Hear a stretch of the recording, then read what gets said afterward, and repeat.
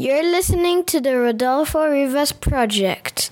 My dad has had big conversations with other people around the world and here in Geneva. He loves it and he's all crazy about it. Remember to have fun listening to it, the Rodolfo Rivas Project. Well, at various times I thought I would specialise in disarmament, and then I thought I might specialise in Middle East sort of affairs. Because it was, as ever, of course, a critical time in the Middle East, and Iran, obviously a very significant player in the region for various reasons, and so very, very interesting work, professionally and intellectually. But then, quite by accident, in the embassy in The Hague, we received these regular bulletins from the UN mentioning vacancies, available vacancies. And I picked one up really by chance, and there was a position in WIPO, in World Intellectual Property Organization, working on intellectual property and development in the Asia-Pacific region. And I thought, wow, it hadn't occurred to me, literally until then, that the two strands of my experience might fit together. So I applied for that position and got it. That would have been towards the end of 1995. That was Antony Taubman, and I am your host, Rodolfo Rivas, and this is my podcast. Welcome to it. Antony Taubman is a director of intellectual property, government procurement, and competition division at the World Trade Organization. He is a well-known figure in international trade intellectual property scene. We had a fascinated conversation spanning his illustrious career across the private sector, the Australian Department of Foreign Affairs and Trade, various embassies, WIPO, academia, and the WTO. During the last few years, intellectual property in international trade has had its moment in the sun. So it was great to catch up with Antony and talk about his career and some challenges and opportunities in the sector for the next few months and years. Antony was a gracious guest, and I was thrilled to finally have this conversation that had been a long time coming. He is also a regular listener of the show, which is always great to hear. I can't wait for you to listen to this one. Subscribe so that you don't miss a thing. The Rodolfo Rivas Project is available on all major platforms or wherever you get your podcast. You can also find us on Twitter, Instagram, Facebook, and LinkedIn. Please help spread the word by recommending us to your friends or your enemies. A small act like liking, subscribing, and/or reviewing is greatly appreciated. Thank you. The views, thoughts, and opinions shared in the conversation belong to the individuals sharing them and do not necessarily represent the views of their employers. Just after dawn, the morning's brighter. Start to walk, you'll find me on the road. Tony, good morning. Thank you for accepting my invitation. I'm really thrilled to have this conversation with you. Well, I'm delighted to join you because I'm a great fan of your podcast, and I've learnt a lot from the conversations you've had with others. No. I don't know if I can contribute. You certainly can, and thank you very much for those kind words. I mean, we talked a bit briefly the other day, and I heard a bit of your life story, but you're originally from Australia, is that correct? That's right. How was it growing up in Australia? Well, it was So I was going to primary school in the 60s, secondary school in the 70s.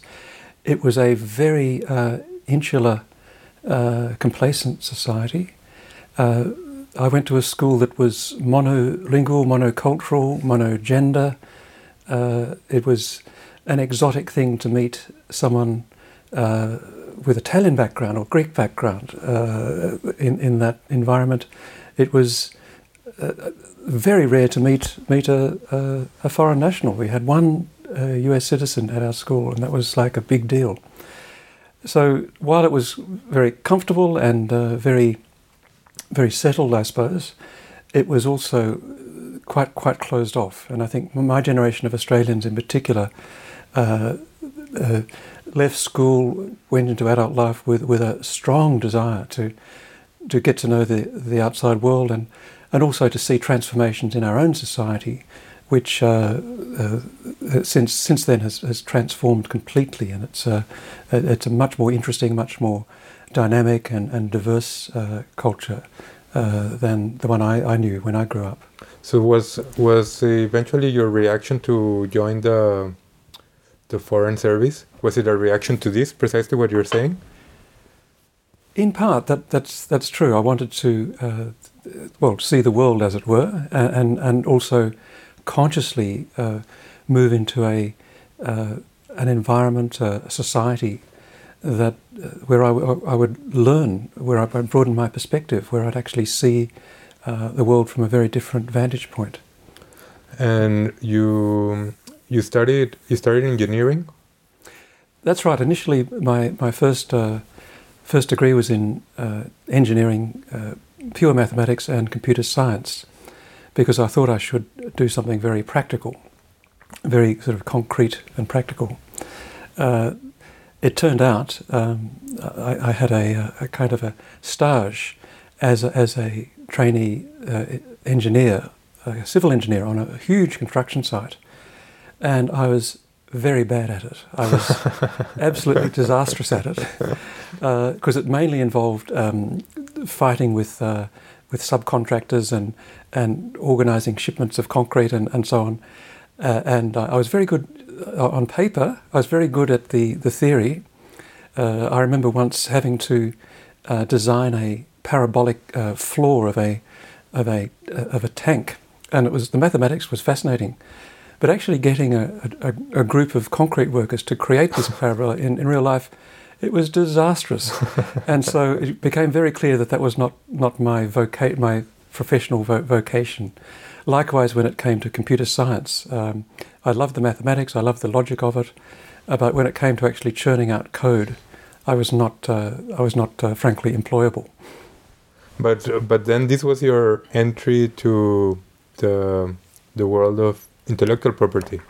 Indirectly, because I then had if you like, a very early midlife crisis, and I went to study. I felt I really wanted to get a broader education, so I went back to university and studied a number of humanities subjects, but ended up majoring in philosophy and classical Greek, and really. My entry into intellectual property was, if you like, a convergence of those two. Yes. The technical, scientific side, which I love, which fascinates me, at least in principle, if not as an engineer, and also the logic and the language that I'd learned in my second degree. That to me was the essence of the challenge of working in the field as a professional, as a practitioner in intellectual property. In other words, looking at a new technology and thinking about what's the essence of it, not the specific appearance of this or that gadget, but what's the inventive concept within it. And that's a process of abstraction. And so actually, believe it or not, I found philosophical training very helpful from that point of view. And likewise, so much of it is about language, the language of a patent specification, a very unusual language, but nonetheless it is language, and so those kind of linguistic skills came to the fore.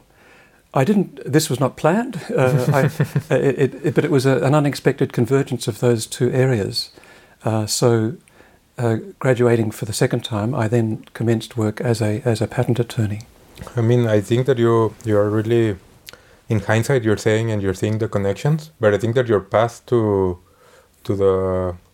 the world of intellectual property is pretty unique. I have never heard it before. No, there's a lot of people come to it through music. Yeah. Our great colleague here, recently retired, Henry Varga, is a brilliant musician, and that often leads people into the copyright field, at least. But it's true. I don't think there's many people with honours degrees in philosophy and classical Greek. but who working in the patent field. But I honestly found it very, very helpful. No, I mean you explaining the rationale behind it. It does make sense. But perhaps when you were looking at it, maybe you yourself had some questions. What am I going to do with these two? Oh yes. Well, when I graduated, I'm constantly reassuring my two children that I was rejected from many jobs at that point because it was a rather peculiar background, and I was not even aware of the real character of the intellectual property profession until then. But I really took to it very, very quickly and loved the ideas, the concept of the work, so in Australia, as in other countries, it's a specific professional qualification. You go through training and specific legal exams and practical exams, practical experience, and so I qualified as a patent and trademark attorney at that time. So how was that experience as opposed to your first experience in this large building infrastructure? Was this what you were looking for? It was the kind of work I was looking for because it was. Well, I was very, very simply better at it. I was at least reasonably competent, and it was more. So I am better, I suppose, working at a not abstract, but a more legal, formal, linguistic level than actually going out in the field and installing. This was a massive paper mill. Actually, it was a massive project that I'd worked on, and I have immense admiration for the people who do that for a living. The people I graduated with have done extraordinary things. One of them was one of the main people building the new bridge system in Hong Kong, for example. Amazing achievements, but I couldn't do it. And then how did you then ended up going to the foreign affairs? Yes, it was a Department of Foreign Affairs in Australia, and so at that time, it goes back to your earlier question. I did want to see the world. I mean, I was at that point living and working in Melbourne in a professional environment, but I saw myself, thinking forward another 40 years of doing that, and looking at the files build up and so on. I thought I'd really want to, in a sense, see the world, explore a broader horizon at that point.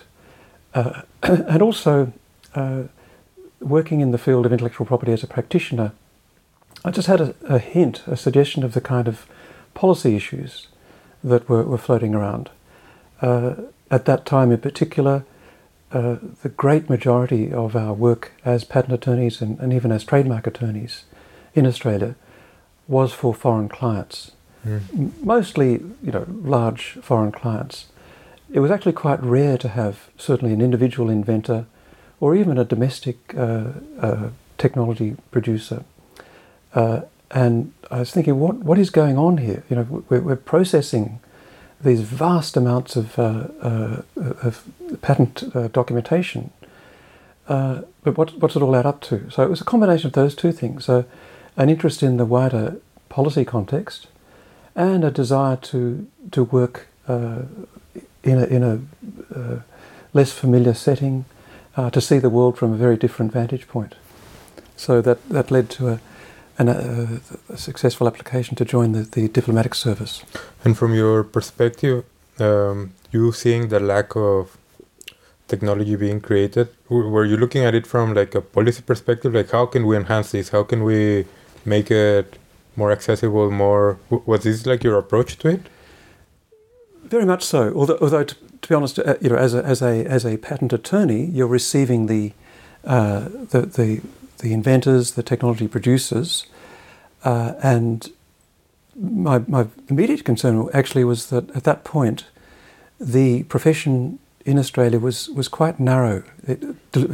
It was it was obliged to remain narrow. It could, as a patent attorney, you could go through the whole process of invention through to a granted patent, but you couldn't advise professionally on licensing, on financing, on technology transfer. And sometimes it was quite heartbreaking where, the iconic small inventor would come in with his invention in the shoebox, and there it is. And he says, well, what do I do now? And say, well, as the patent attorney, you say, well, I will charge you a large amount of money to produce a very complicated technical document that you will probably not understand, and I will continue to charge you money to take that through the whole process of getting a patent. That patent will only apply in this jurisdiction.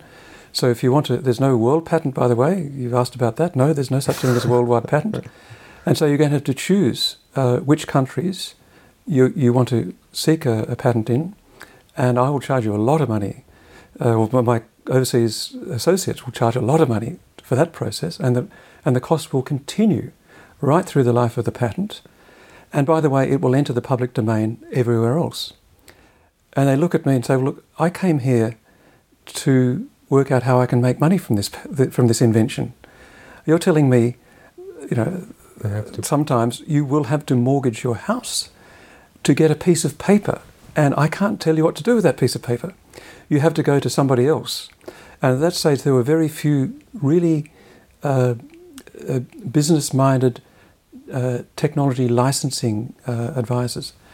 That has changed completely, but it did spark that concern, which remains unbroken today. The idea that we have to move from the idea of a patent as if you like, an inert piece of paper, or simply as a bundle of legal rights as such, to something that actually can be used to structure, inform partnerships. The technology transfer that we're always concerned about. Because so often, in particular, the small inventors I dealt with, they were not looking to sue people. They didn't want to take people to court. They wanted licensees. They wanted technology partners. And yet, at that stage, and this is quite some time ago now, the emphasis was on producing good quality patent documents, but not helping people take the next step or to apply those or work with those or even get financing for it. So that also sparked an ongoing concern, which remains today, and you can even expand that or take that up a step to the overall patent system, where I've always been concerned that it shouldn't be entirely construed and analysed and managed or governed purely as a means of creating exclusive rights, but rather as more of a technology innovation and transfer ecosystem, building partnerships. And to fast forward, of course, that's the idea we have in the TRIPS agreement in Article 7, the idea that the IP system should function in a positive some way to, as it says, the mutual advantage of the producers and the users of technology. So that concern was implanted in me at a very early stage as a very junior patent attorney.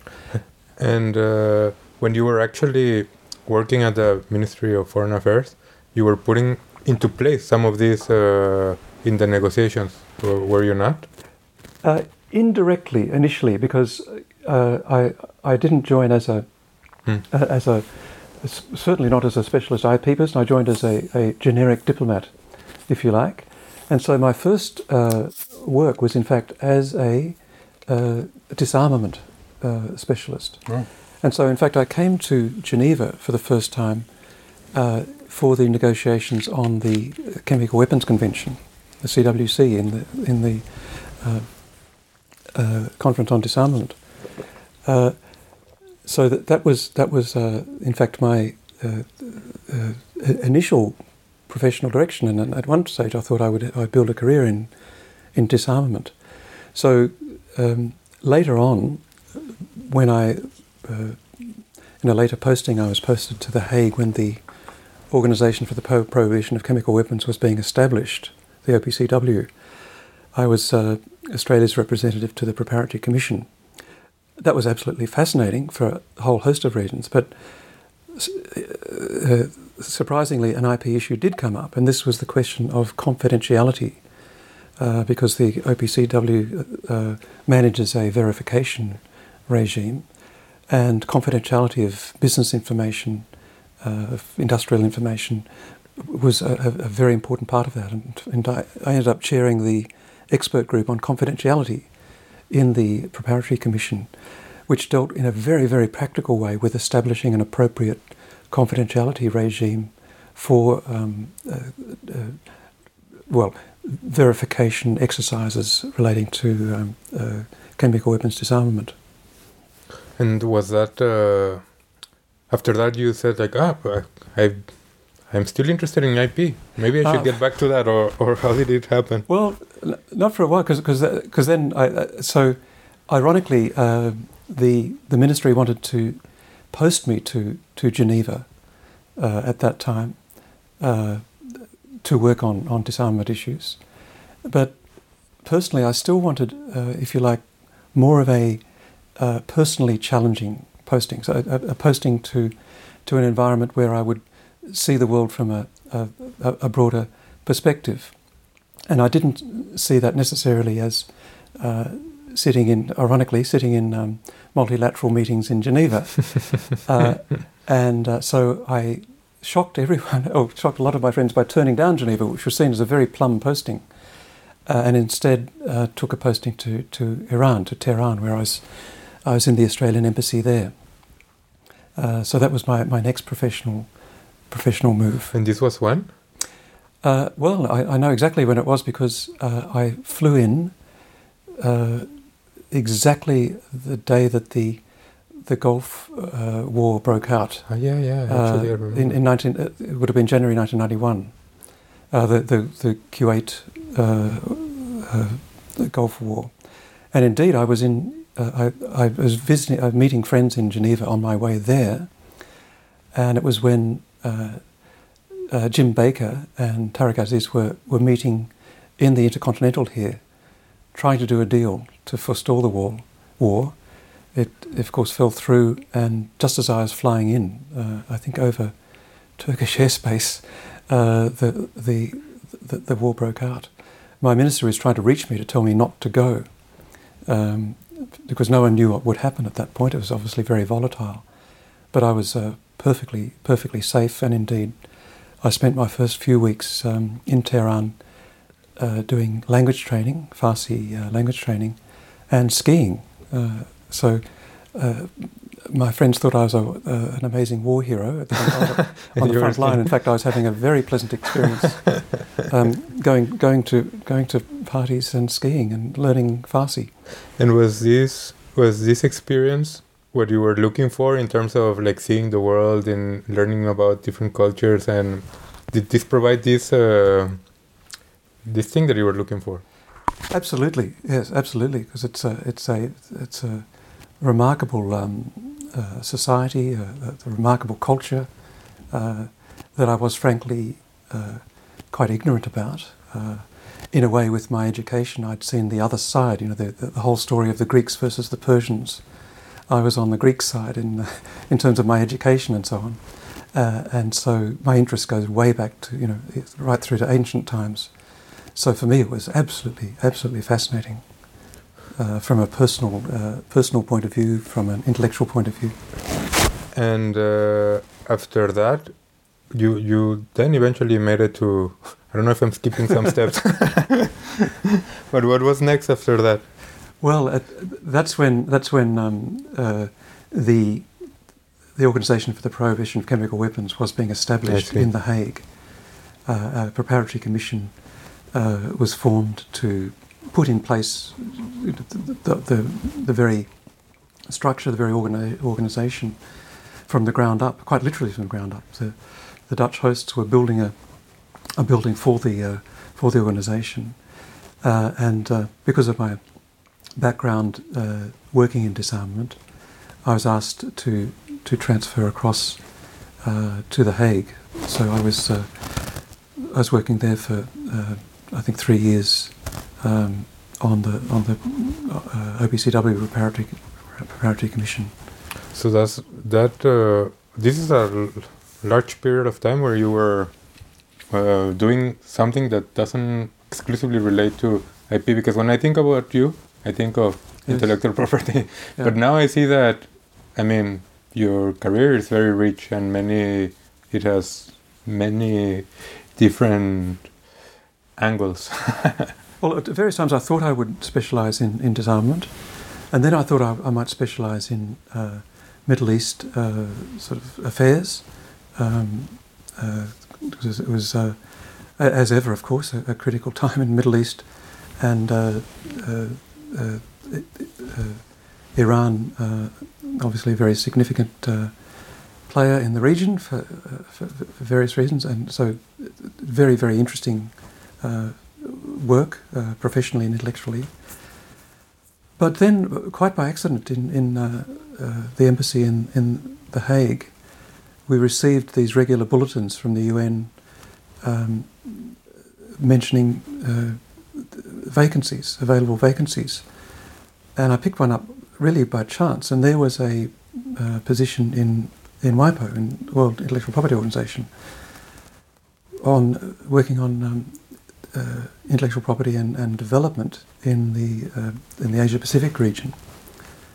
And I thought, wow, it hadn't occurred to me, literally until then, that the two strands of my experience might fit together. So I applied for that position and got it. That would have been towards the end of 1995. I joined WIPO. So eventually you did make it to Geneva. Exactly. And like everyone else, once you're here, it's very hard to leave. It's like Hotel California. That's also my experience. I came for 1 year. I've been here 14 years. Yeah. Well, I did get away. So I worked in WIPO. I worked in WIPO for nearly 3 years.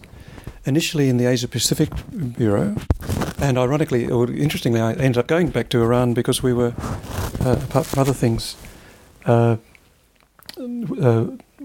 working on developing their IP system. But I had worked right across the Asia Pacific region. It was really interesting work, and that really set the pattern for my future work on intellectual property. But I was also involved in a complete reworking of the overall program and budget structure of WIPO towards the end of my time there. And that's when some really important developments took place, in particular something that I was very passionate about, which was the expanding of the policy scope of the IP system. Because WIPO had been a somewhat introverted, inward-looking organisation. As with the whole IP profession, I might say, it mirrored that experience, that it was quite technical and quite self-contained, if you like. But these bigger issues were starting to break through. The Convention on Biological Diversity had been concluded and was raising questions about access and benefit sharing to genetic resources and traditional knowledge, issues concerning technology transfer, climate change, and indeed public health and human rights. And so I was fortunate enough to be part of the small team that really redesigned the program and budget structure of WIPO at that time. And that's when the programs were introduced, in particular on what is now traditional knowledge and public health in WIPO. So that was absolutely fantastic. But then at that time I got a call from Canberra, from the department, saying, "Look, we have a vacancy as the head of the intellectual property area in the department. It might be time to come home." And as I'd met my wife in Iran, we'd never actually lived in Australia, and I was somewhat homesick, so we went back to Canberra at that point. And so I returned to the department and worked as the director of the intellectual property section there for the next, I guess, three and a half years. So at this point, you were actually involved in negotiations, bilateral negotiations. Yeah, there was actually not quite, because it was a very interesting time. At that point, bilateral trade agreements were still frowned upon.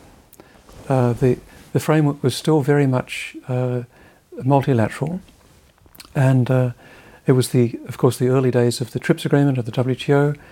I might say the TRIPS Council was much more active and engaged on current issues. There was a sense that there would be further negotiations. It was the lead up to the Doha round, so there was an expectation, at least, that there would be multilateral negotiations. But of course, things went in a different direction. And really, the first very significant bilateral trade negotiations took place shortly after I left. So I remember discussions at the time when there were some early studies about what would happen if we did a bilateral trade agreement with this or that country. And it was like a frisson of shock around the table, because it was still considered, well, unorthodox. Still multilateralism was seen as the way. That, of course, has changed totally in the time since then. But I never myself was negotiating directly a bilateral trade agreement touching on IP. What was very interesting at the time, though, was the APEC work on intellectual property, and it was one of my most professionally satisfying experiences. Was working with the APEC Intellectual Property Experts Group, which was a true collaborative, cooperative endeavour. This was in the period when the TRIPS agreement was due to come into force for many developing countries. In the late 90s, they were looking at the year 2000 with real apprehension, and as it was often expressed, that when the TRIPS agreement comes into force for developing countries, there will be a cascade of disputes brought, there will be trade sanctions, will be put out of business. And in many developing countries, particularly I was working in the Asia-Pacific region, a huge effort to push through large amounts of legislation to be TRIPS compliant. And it was very touchy, very, very sensitive, a lot of anxiety. And the APEC IP Experts Group was the exact opposite of that. There was a genuine collegial dialogue between colleagues working on the same issues, the same challenges. I remember we were preparing together for what became the review of biotech patenting under the TRIPS agreement, the 273B review. And at one of the meetings, we basically looked at each other and said, "Does anyone understand this? What is all this stuff?" And I said, "No idea." And so as a result of that, we put together a training program for experts or for IP officials around the region to go through the whole set of issues and with practical exercises and so on. This is where my earlier experience in doing capacity building in the Asia Pacific Bureau in WIPO was very helpful. But that was the kind of approach we took. Rather than argue about it as we do in the TRIPS Council, it was a genuine dialogue, and it was a reminder to me that we shouldn't lose sight of the possibilities of simply acknowledging that, yes, these are challenging issues. There may be no easy answers. We've taken this approach. This is what ended up in our legislation. This is why we did it. We're seeing if it still works properly, and because it may be open to review and revision, as is natural with any kind of legislation in the IP area. So it was a much more open conversation. I later wrote an article about that, which I titled "The Collective Management of TRIPS." So we've taken that pun or that wordplay from collective management of copyright, the idea that we can have a collective management of TRIPS. In other words, sharing ideas, experience about its implementation, not in an adversarial or dispute settlement context, but rather in a collaborative context, given that many governments, many societies around the world are wrestling with the same kind of challenges of getting this infamous balance right in the IP system, the balance between the public interest, the private interest, and ensuring innovation occurs, but access also occurs, all of that stuff. And of course that was particularly critical then in relation to biotech patenting, but also increasingly in the public health area. This approach to, I think that your approach has always been like a multilateral approach. You, even from the early, I see like a threat. So was this eventually like that's where I have to focus my efforts, like on this multilateral world, to make it more accessible, give access to everyone. How was this like behind your mind? Yeah, it would be tempting to claim that this was like this very, very wise kind of, or a very, very clear strategy or philosophy. I think, though, I came to it more incrementally, and but certainly I see even historically in the field of IP. But in the field of, if you like, international economic law generally, both a practical and a theoretical argument for multilateralism, and I really do see that as the bedrock, even when that becomes challenging, when it becomes difficult. In a way, especially when it's under pressure, that's when you see the virtue, the value of it, and not a kind of a piecemeal, fragmented approach, which also is potentially much more problematic, also from the point of view of those seeking to use the system. This is not to argue for complete uniformity or cutting back on regulatory diversity, regulatory autonomy. That's, of course, a fundamental concern. But that can be advanced, and in my view, only practically must be advanced in a collaborative way. Trying to manage these issues in a completely autarkic, cut-off manner just won't work. So, yeah, and when it comes to the new issues that we were looking at, such as traditional knowledge, creating completely new ideas about how we think about and work with IP for a completely new kind of conceptual, intellectual, cultural, even spiritual perspective, to do that in an isolated way, devoid of this multilateral dialogue, I think is potentially, well, to put it mildly, counterproductive. And also, the way that you're narrating it, it seems that at each point you made some decisions about your career and personal life that seemed like they were more luck. But I don't know if it was luck, or how did you make those changes? How did they come to you? Was it something that you were seeking? Or was it a combination of both? Was it luck, perhaps? It was certainly not good management. Definitely not good management. And sometimes people ask me, for career advice, and I say, well, do not ask me for career advice, because it is possible. It's very possible. This is where the philosophical training comes into play.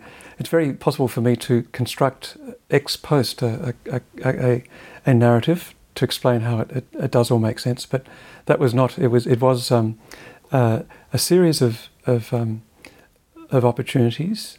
In some cases, pure good fortune, I suppose. At least my good fortune, if not for WIPO, when I just happened to see an advertisement, and that it triggered that thought that, Yes, I have this long-standing interest in IP, but unanswered questions about what we would now call the development dimension of it, and yet a chance to work in an international and indeed multilateral environment, which my work on chemical weapons, of course, that was an incredibly positive achievement for the multilateral system. Outlawing and verifying the outlawing of entire class of weapons of mass destruction. At that time, I thought that was actually quite normal, and it turned out, unfortunately, not. That was globally, if you like, a stroke of good luck that could come together. But no, indeed, the two strands though that were consistent and did guide my choices. One was an interest in linking science and technology with broader development and human well-being. And that goes way back even to my work in computer science and engineering, but also in my family with the sort of many conversations with my father, who was fascinated by technology. Indeed, he held a patent himself. Mm. So there's that dimension, and the other dimension was indeed getting a far broader sense of the global community and breaking out from what I felt at the time to be a very narrow, very culturally constrained background. That and I think those are the two impulses that took me forward. And then after having spent 3 years, you mentioned, in Canberra, then you decided to come back to Geneva, like you said. Not yet. No, not yet. No, at that point I was offered an academic position, so I actually joined the Faculty of Law at the Australian National University, because what was being established was a new centre for intellectual property in agriculture. Mm. And it was responding to the concern that I touched on earlier, that the system was well established legally, it was administered well, and so on, but there was a big gap between the system as a legal system, as an administrative system, and the real needs and interests and practicalities of those working in the field, literally in the field, in this case. And as my family actually has a strong agricultural background, I was very familiar with these issues. And so for me this was a fantastic development. So I actually left. It was a big deal. I decided to leave the Foreign Ministry and in fact set up shop as an academic in the Faculty of Law. And that to me was my real calling. That's really where I felt at home, as an academic, but teaching, which I love, research, which I love, but also linking across to practical policy making, which was the nature of that position. However, roughly a year into that, I got a phone call from Francis Gurry, who would later become the Director General in WIPO, saying, we really need someone with your background to run this program on traditional knowledge, public health, and these public policy issues, environment, and so on.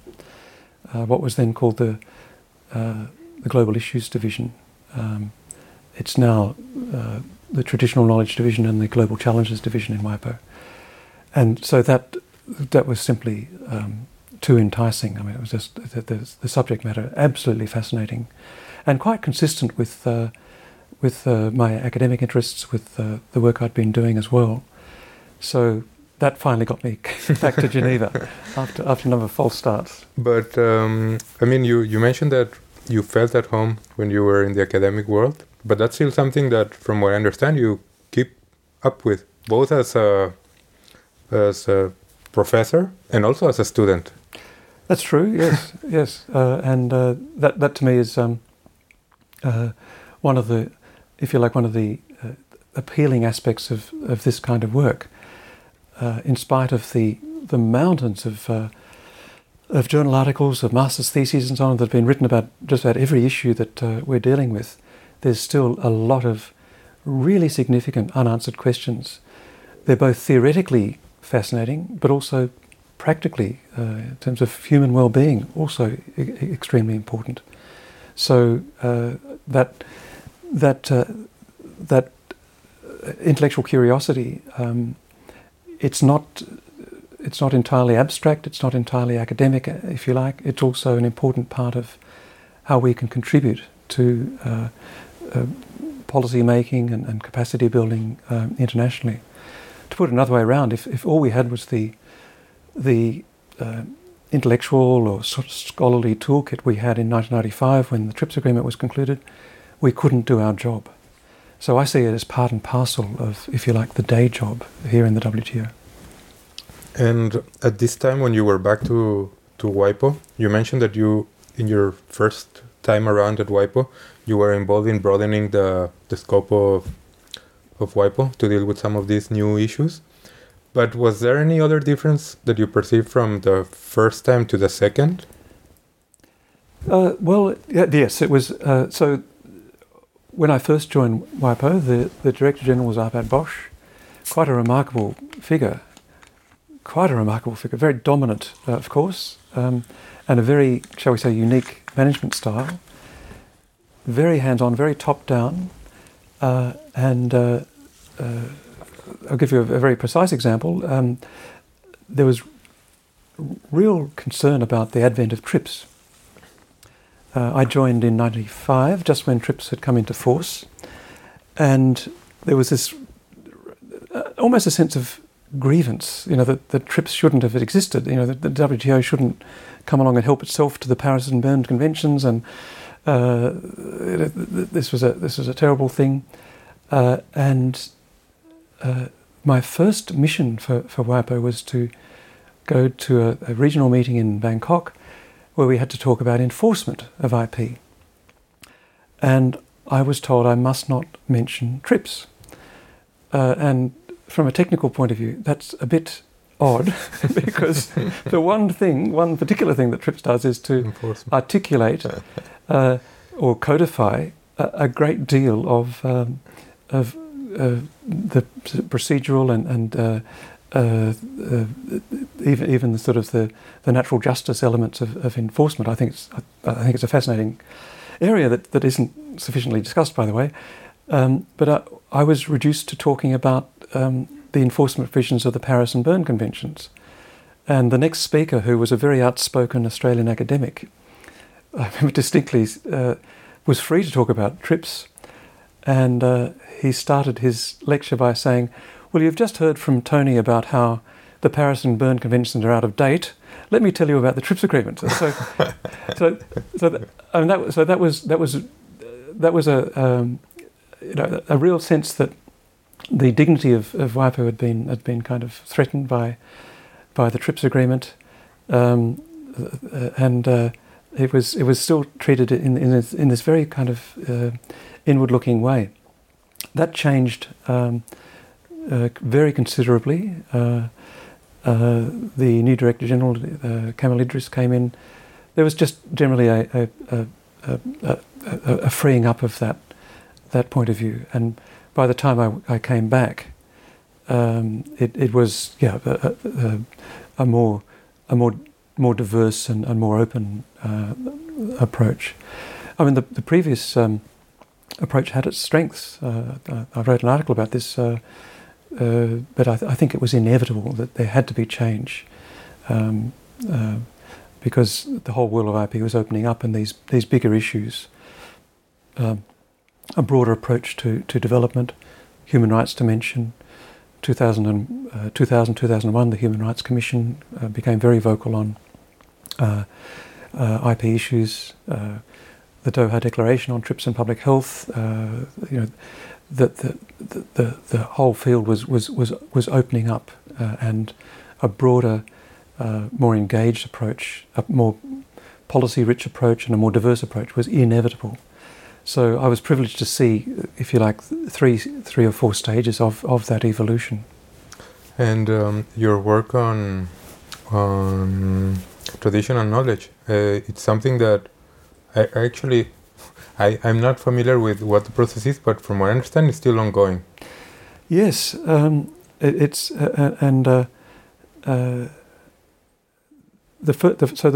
first few years of that were, beyond any question, the most fascinating and rewarding work I've done in the professional sphere, because the initial stage was really a process of fact finding and dialogue and building dialogue with.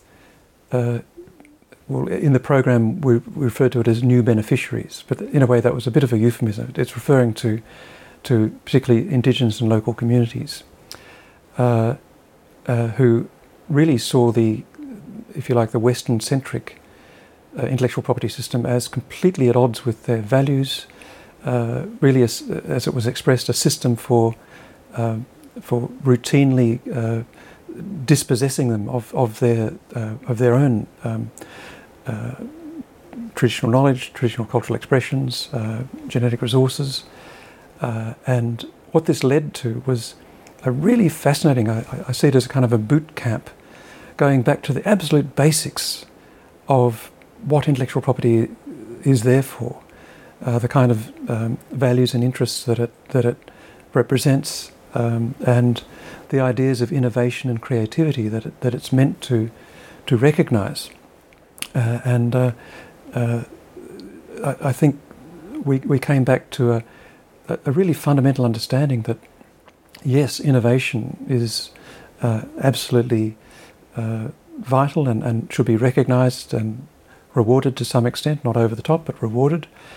But innovation can look very different compared to a pharmaceutical laboratory in Basel or a traditional healer working in a remote, or from our point of view, remote village.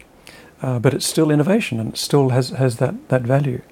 And if we are to have, if you like, a truly multilateral, truly inclusive global system, then you cannot simply say, well, no, there's only one class of winners, those who fit into the established system, and others, it's in the public domain, just like that. Likewise, in the cultural area, the idea that cultural works are produced by a lone genius, in an attic, is just not the case. That there are cultural works that are produced by a community, there's a sense of ownership and custodianship by a community, and yet there's no reason why they should be denied any kind of recognition or protection. So it was an absolutely fascinating process, both in building a dialogue with a far wider range of people who had seen the IP system, seen WIPO itself, as fundamentally at odds with their worldview even, to build that dialogue, to bring in a far wider range of voices, and to learn practically what problems were being encountered, and to talk about what kind of legal mechanisms can be used to resolve those problems. So I was very fortunate to be part of this small team. I have to really acknowledge my colleagues there, particularly Vent Ventland, who went on to become the director, and is now taking forward the process, which is has been incredibly challenging from a diplomatic point of view. I left when I joined WTO. I left in 2009, and that was more or less the point at which a kind of negotiating mandate was agreed. So I've been following with great admiration the efforts since then to progress things. And if you like to offer a quick perspective on that, it has always been seen as very political, very north-south in its character, even as a discussion, but certainly as a negotiation. But I would say that can betray the fact that there are some very, very significant, very tough legal and policy questions that really do deserve deeper dialogue and deeper consideration, going to fundamental questions such as the very legal personality, the legal personhood of an Indigenous or local community, or for that matter, the boundaries between recognised or protected traditional knowledge, cultural expressions, and the public domain. These are not simple binary questions. There will never be very clear, absolute boundaries. And so much of the debate is about how to have an appropriate relationship between these concepts, but also in a way that lends itself to the necessary pluralism, because the solution for a largely urbanised Asian society might be very different to a largely rural, dispersed community in sub-Saharan Africa. I mean, and there are enormous cultural differences that cannot be shoehorned into one or other legal framework. So it's incredibly important work. I think it is the future of IP. It has to be the future of IP, but there's no getting around that it is inherently complex. It's inherently challenging to represent the full diversity of interests, the full diversity of claims to legitimate claims to equity and due recognition, while retaining a reasonably coherent multilateral approach. So I have infinite admiration for those who've kept that process going. And of course, we are due to see a diplomatic conference in 2024 Yes. on genetic resources, and that I would hope would be a real landmark achievement. And before you were saying that you couldn't talk about the TRIPS agreement in this conference, but then you moved to the Yes. to deal with the TRIPS here at the WTO. How was that transition from one organization to the other? Well, I'd always been fascinated by TRIPS, and indeed, as an Australian official, I'd been involved in two TRIPS disputes. I think still the two most interesting ones: Canada pharmaceuticals and US copyright. And so this was many years ago now, but that sparked immense intellectual interest on my part, because I realised that there was so many unanswered questions about the TRIPS agreement as a legal text, even to the point of, okay, the TRIPS agreement incorporates the Berne Convention. Well, what does that mean when you interpret it as a treaty? Does that mean the Berne Convention has been brought in with all of its travaux, with all the diplomatic records going back to 1886, or is it all ab initio? That is the Berne Convention in the TRIPS agreement? Did that actually start in 1995? These questions were not clear. They were not resolved in the period immediately following the entry into force of TRIPS.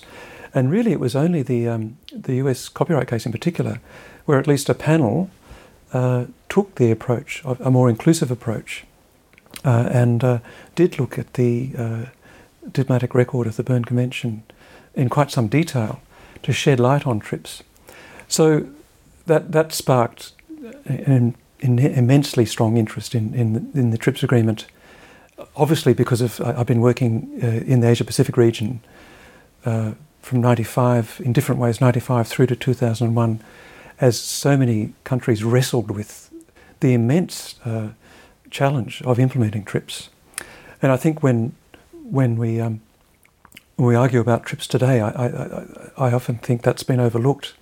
The incredible achievement of so many countries, so many WTO members, in bringing their systems in line with TRIPS in that period, introducing numerous new bodies of legislation, establishing IP or greatly upgrading IP administrations, establishing new administrations, training judges, establishing procedures for court proceedings, border measures. Enormous efforts were invested at that time, and I think that perspective is sometimes lost.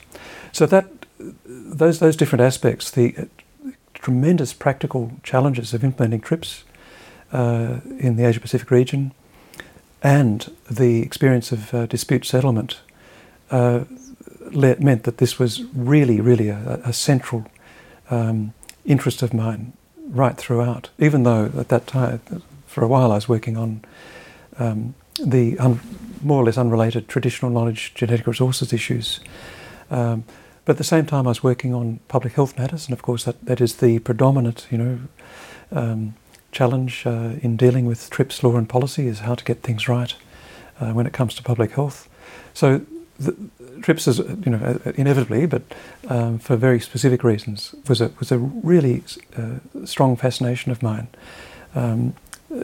Also, at a more academic or scholarly level, it is a fascinating object to analyse, to get inside, and there are still some very significant legal issues associated with TRIPS that I think it's launched how many PhD theses, how many journal articles, but there's still a lot of unanswered questions surrounding TRIPS. And I also work here in the WTO with government procurement, and the division that you are director of is, I don't recall what the exact name is, but it includes government procurement and competition. But why is government procurement under the IP? It's something that I've asked myself, and I don't know if it's a historical reason. Well, yes. So it's the government intellectual property, government procurement, and competition division. Early on in its life, I think it was called the Policy Affairs Division, which I took to be kind of a euphemism for just all these weird sort of alien subjects that are not real trade policies, like. It then became the Intellectual Property Division, and the exact topics have moved around a bit, but we've dealt with government procurement and competition. And it led to a great deal of confusion. I had, so we had colleagues working in government procurement, and their business card would say Intellectual Property Division. And so, what the hell? So we actually had a retreat as a division, say, okay, we have a branding problem. We're an intellectual property division with a branding problem. How do we fix this? And we tried to come up with a catchy title. And the one we came up with initially was the Market Governance Division. The idea being that these three areas have in common the idea that markets don't necessarily deliver public welfare in a sustainable way through their regular operation. That you do need some degree of government intervention. So that government intervention may take the form of the government granting you an exclusive right over an invention or a trademark or whatever. That may involve the government putting money into providing public goods in procurement, and taking a particular policy approach in the way that public funds are spent. And of course, competition policy is about ensuring that competition functions, including vis-à-vis the IP system, competition functions in a way that benefits society overall in different ways. So that's the common thread. I see. But it seemed if we call ourselves the Market Governance Division, that would have been seen as a bit threatening and a bit kind of imperialistic or presumptuous. And so we went instead for the shopping list approach of intellectual property, government procurement and competition, which at least has the value of being transparent. But the common thread between the areas has really come into focus. It's always been there. It's not so random, if you like, as it appears. But it's really come into focus in the dreadful experience of the pandemic.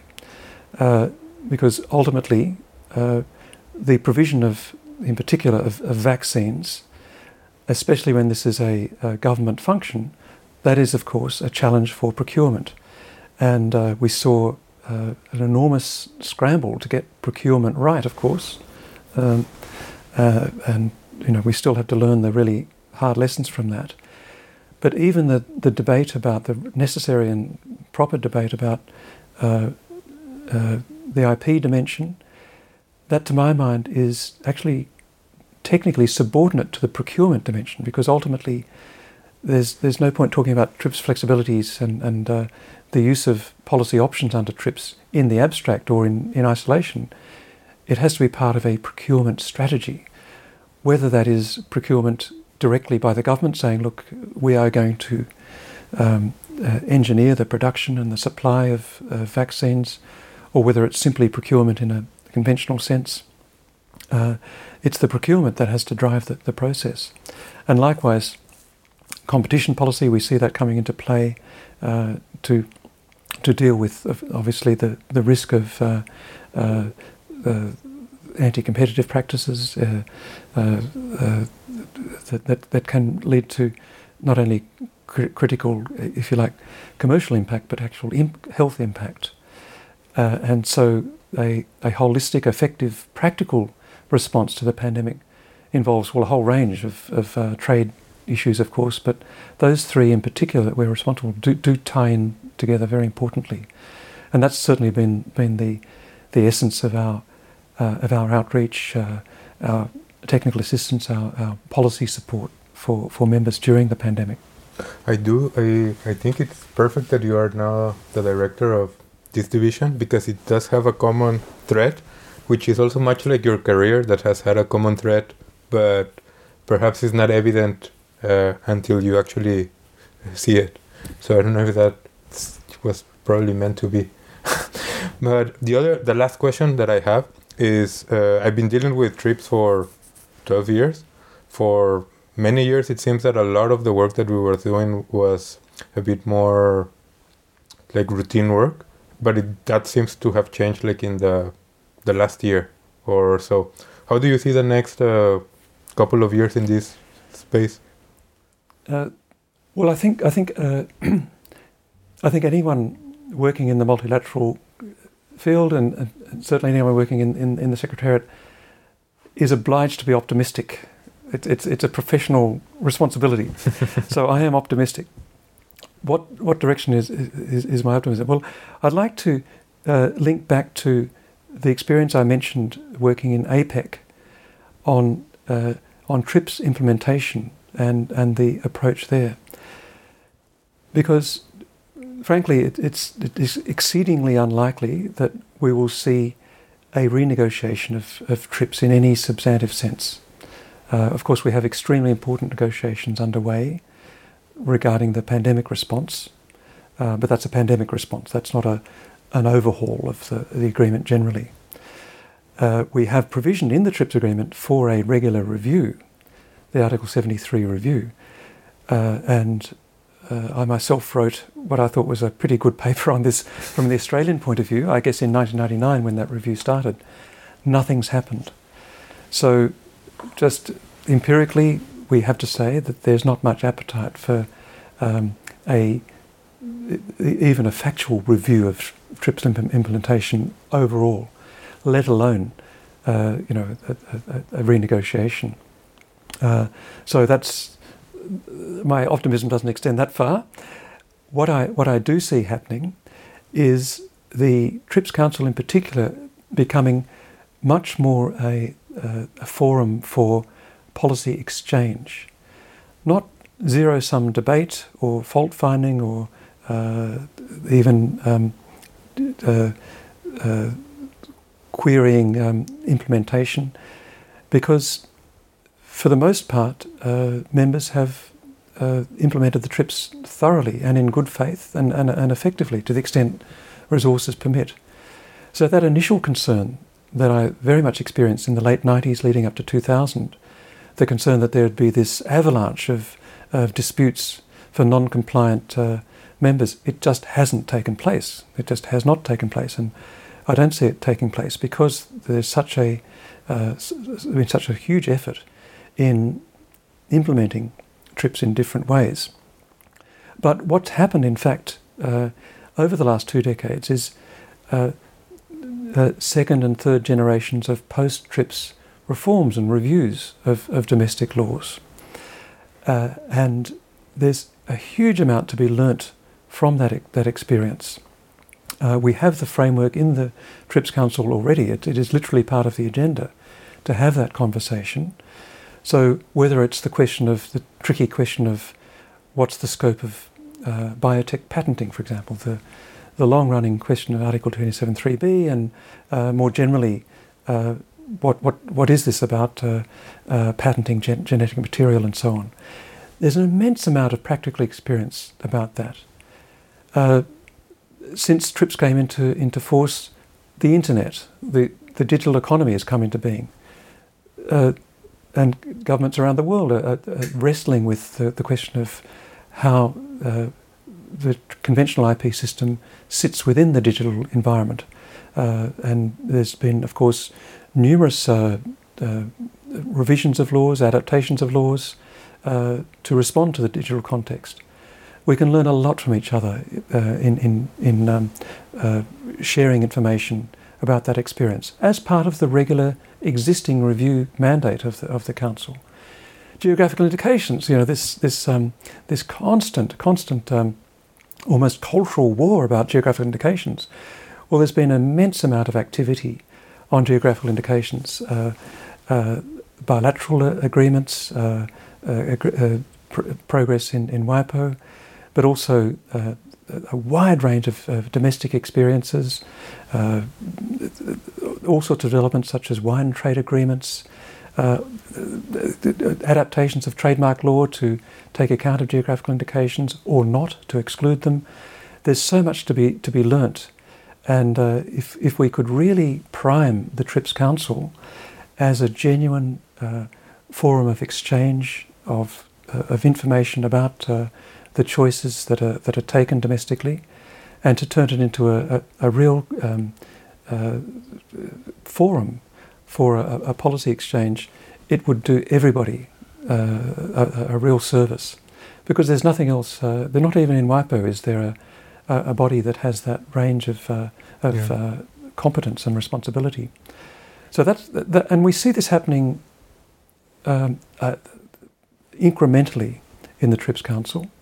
I think it can take root if there is the demand and interest, of course. And we do see it happening in some specific areas, such as the work on innovation, such as the work on public interest in IP, and of course, most dramatically, most importantly, recently on how to respond to a devastating pandemic. The TRIPS Council can, I think, rise to the challenge, and we have the material. There's fantastic content that we could really draw on in a more inclusive, more dynamic, more forward-looking discussion in the Council. Well, I think that on that optimistic note, thank you very much, Tony. It was a great and insightful conversation. A real privilege to join you, and I'm delighted to have the opportunity. Thank you. This was the Rodolfo Rivas project. I hope you loved it. Can you dig it?